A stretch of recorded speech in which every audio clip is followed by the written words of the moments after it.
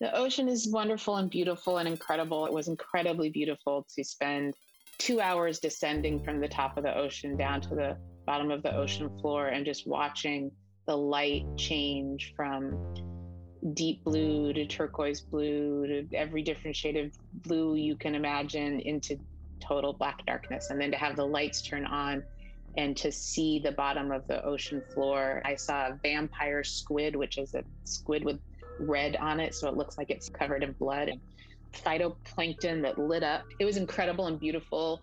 And then I had to be reminded, which always ends up being the thing that comes at the end of my job, is I'm down there and I'm seeing all this incredible beauty and immense and important. And then I remind myself that I'm there to look at a horrible oil spill, and then I see all the oil on the bottom.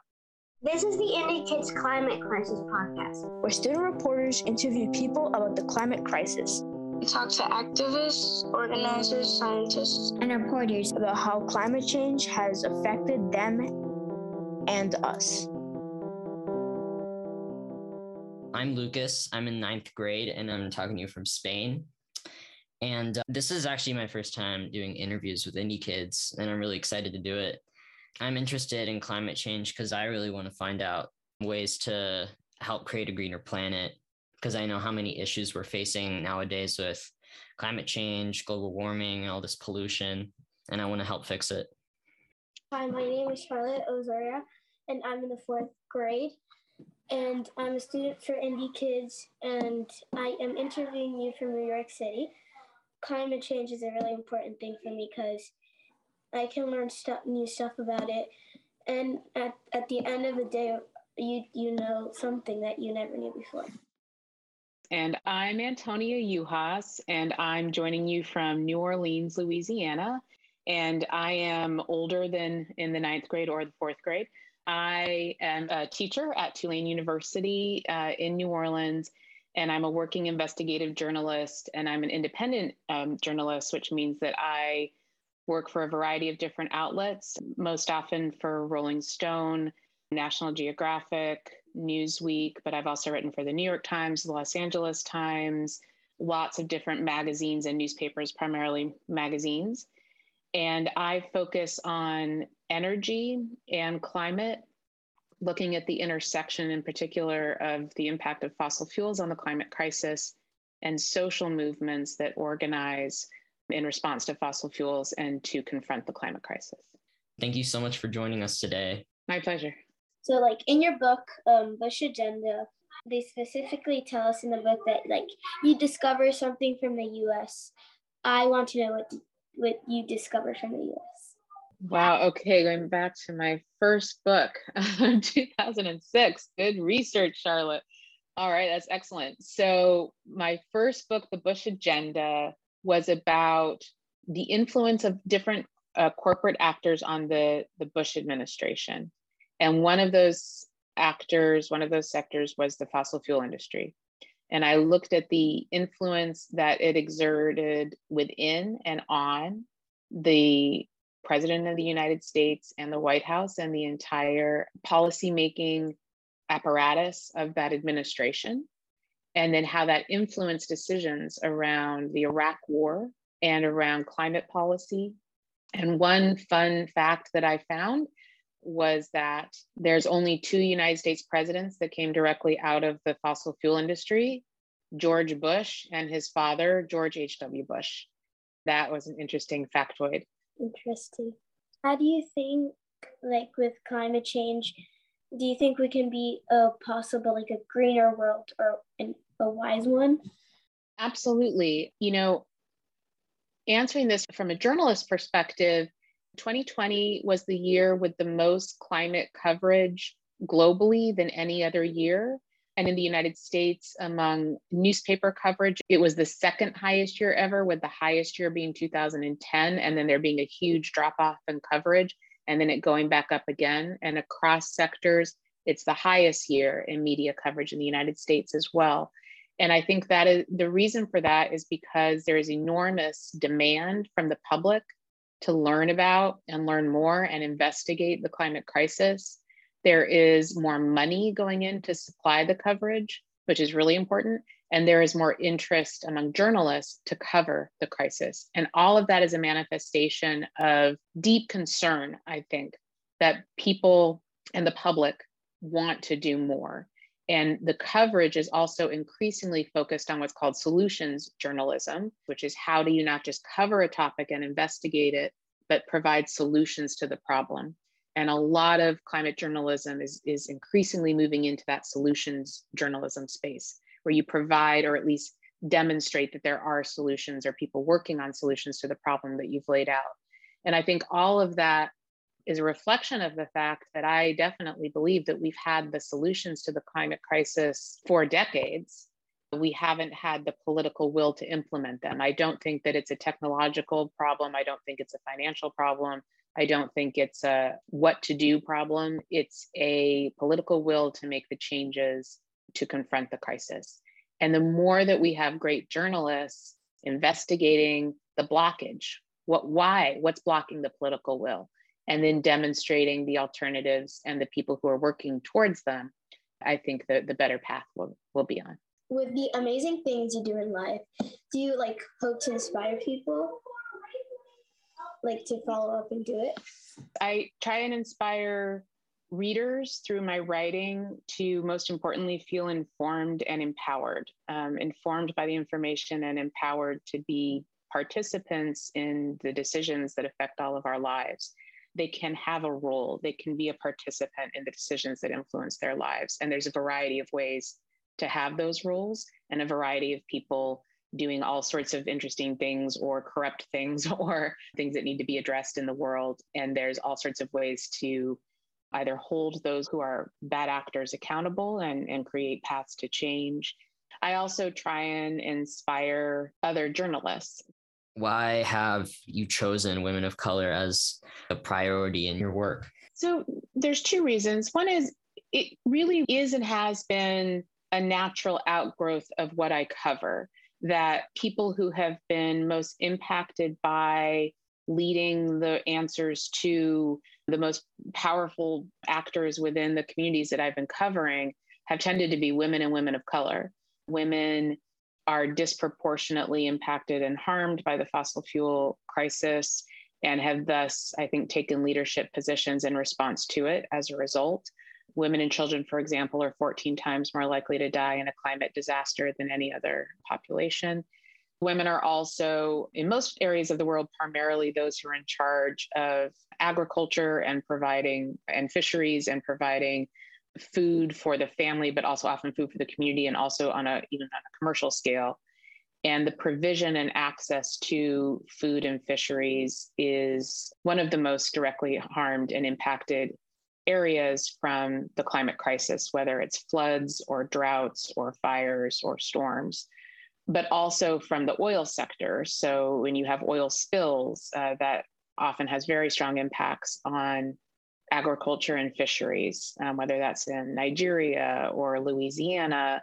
And one of the clearest impacts of living near fossil fuel operations is harms to women's reproductive health and the well-being of the health of children.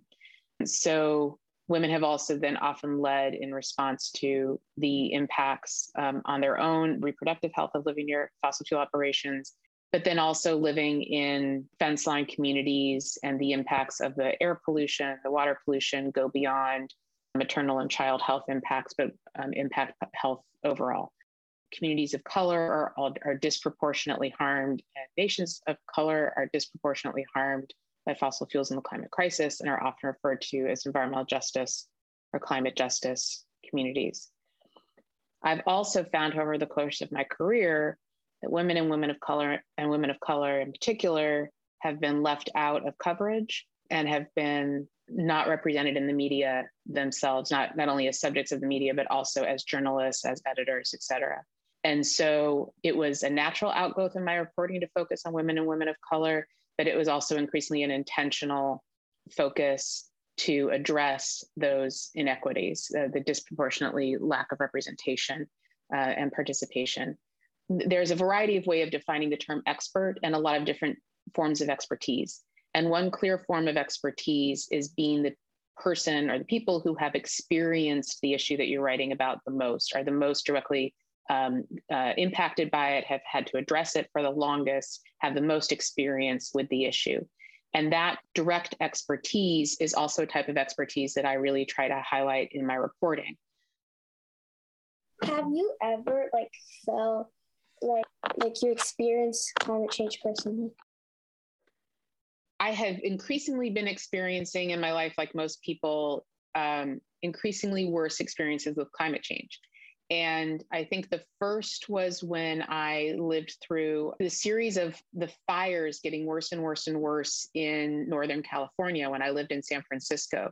And there was a day, and I can't remember the year, a few years ago, when we had the worst air quality anywhere in the world because of the fires that were raging in the forests in Northern California. And the fire season now in California sort of never ends because it's so dry because of the drought from global warming. And it just takes so little to spark a fire. And once a fire sparks, there's so much dry material there that it moves farther and faster than it ever had before. And now there's more and more and more fires. And that smoke was horrible. And I thought that was terrible. It's the first time I ever wore an N95 mask, was to protect myself from that smoke. And we were instructed to do that living in San Francisco. And that was years ago. But then I moved here to New Orleans. And just this last year, I lived through Hurricane Ida. And that was terrifying. It was really the worst climate disaster I've been through. And it was not something I ever want to have to do again if I don't have to. It's very scary. The worst part was the lack of electricity afterwards. And that was because of our city's reliance on fossil fuels. So I wrote a story for National Geographic about the electricity and why the electricity failed. And then I wrote a story, and so the first thing I did to try and deal with the crisis was to try and report on it, right? It made me feel like I was doing something I could do to help. So I wrote that story about the electricity, and I wrote about communities across the Gulf Coast that are trying to shift away from big centralized forms of fossil fuel for energy to local renewable energy models that are safer in storms and more reliant. And then I went and reported on communities in this area that's really inundated with fossil fuels, that's known as Cancer Alley in Louisiana, because the residents there, primarily Black, low-income residents, suffer from disproportionate rates of cancer. And I interviewed a woman whose name is Sharon Levine, who's a local organizer there, a Black woman organizer there, and wrote about the impacts on her personally of the storm, her community, and then what she's trying to do to replace, again, the fossil fuel industry with renewable energy to try and not have future storms, and then reduce the impacts of what happens when those storms hit. Because when the storm hit, those fossil fuel companies like refineries and plants didn't have electricity. And so they released tons of pollution when they also lost their electricity. And then the communities also have to deal with that pollution. So I wrote about that for Rolling Stone. And it's how I help deal with my own, I think, stress and worry and difficulties with that climate crisis, was by reporting on the way that other people were trying to stop those crises from happening in the future and try and address the problems that came up in the present. That's really sad. Yeah, it is. But the good part is that there's people working really hard to try and fix it and make it better. Of course, every career comes with its hardships. What are some of the biggest challenges you've come across? I've been blessed to be able to do a lot of really interesting but difficult journalism. I have covered the role of oil and natural gas in the war in Afghanistan and traveled across northern Afghanistan just by myself and with my guide, and definitely faced a lot of really difficult situations as a result of that.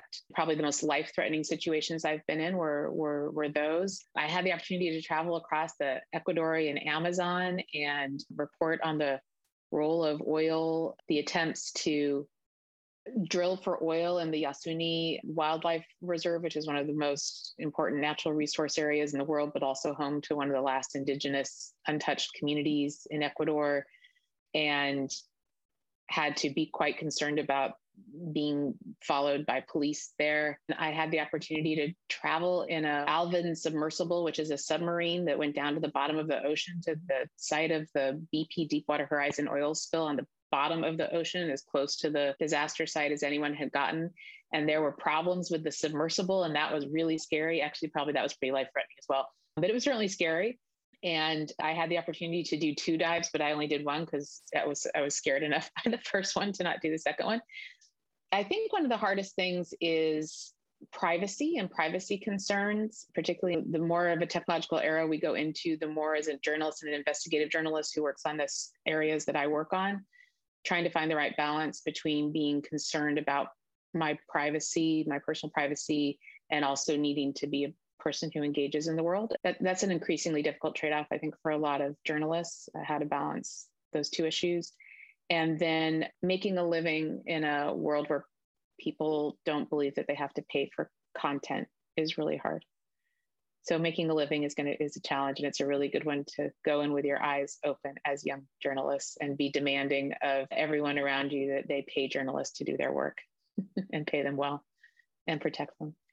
Being a journalist and like doing what you do is definitely a double-edged sword, because you get to see all these amazing places, but then you have to turn around and see what's ruining that amazing place. Yeah, there's a lot of that. That was a lot of my experience in covering the BP oil spill. And this was the largest offshore drilling oil spill in world history that happened in April 2010 off the coast of Louisiana, where I live.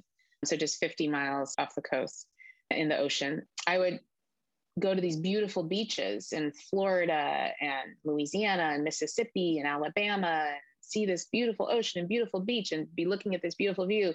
And then I'd look down and the beach was covered with oil. And I, again, remind myself what I'm here to do is cover this horrible oil spill. And that's what I'm doing here.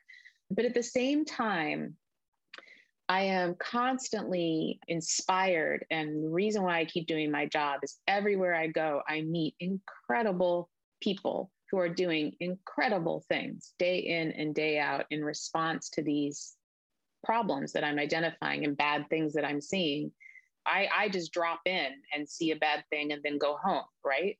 But they live by the bad thing every day, right? It's their beach, it's their home, it's their, community, and they struggle every day. And if they're able to do it every day, I can withstand it for a short period of time, but also it inspires me, and I hope inspires readers. And I also meet incredible other journalists and work with incredible other journalists who I learn from and are inspired by, who are doing incredible work and are my guides in my work. When I went to Afghanistan, another woman journalist had taken a similar trek that I was taking across northern Afghanistan.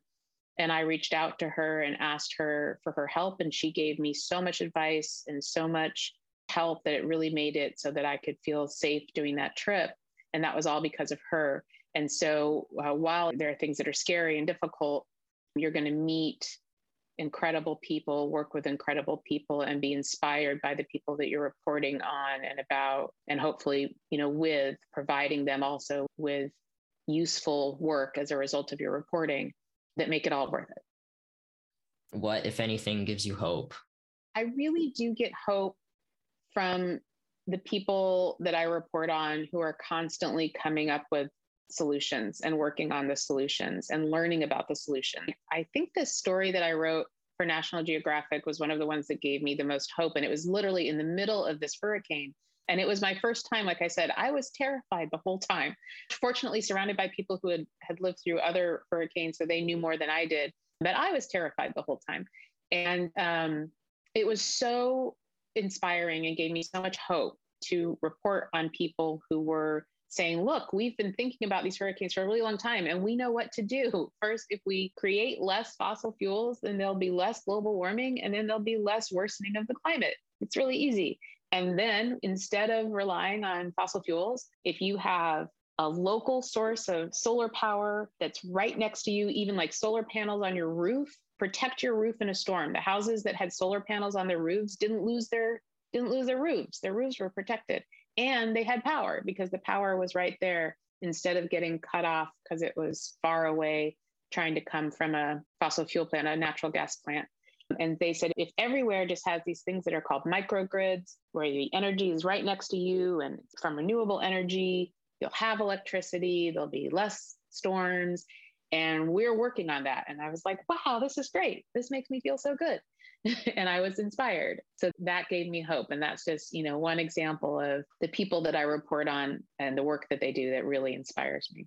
What are some ways that everyday people, like the people listening to this, could help with this widespread crisis? If you are someone who's concerned about these issues, one way to address them is to be a consumer of media like mine, and then follow up on what's in there. Are these groups that you might want to be a part of, that you could emulate where you live, that you could support where they're operating? Does it give you new ideas for what you could be doing in your community, or an issue that seems similar? Are there communities here that are addressing it near you? If they're not, could you start the organization that's doing it? Is someone organizing in your school around this issue? If they're not, maybe you could do that. If there's organizing at a school that's like yours, maybe you can emulate it. And for me, there's hopefully a lot of lessons in the journalism, not only in terms of the issues and the topics and the responses, but tools for how you can think about problems related to fossil fuels in the climate crisis, and also solutions. Thank you so much for agreeing to this interview. Thank you. We would like to thank our mentor, Joe, for helping us make this podcast episode.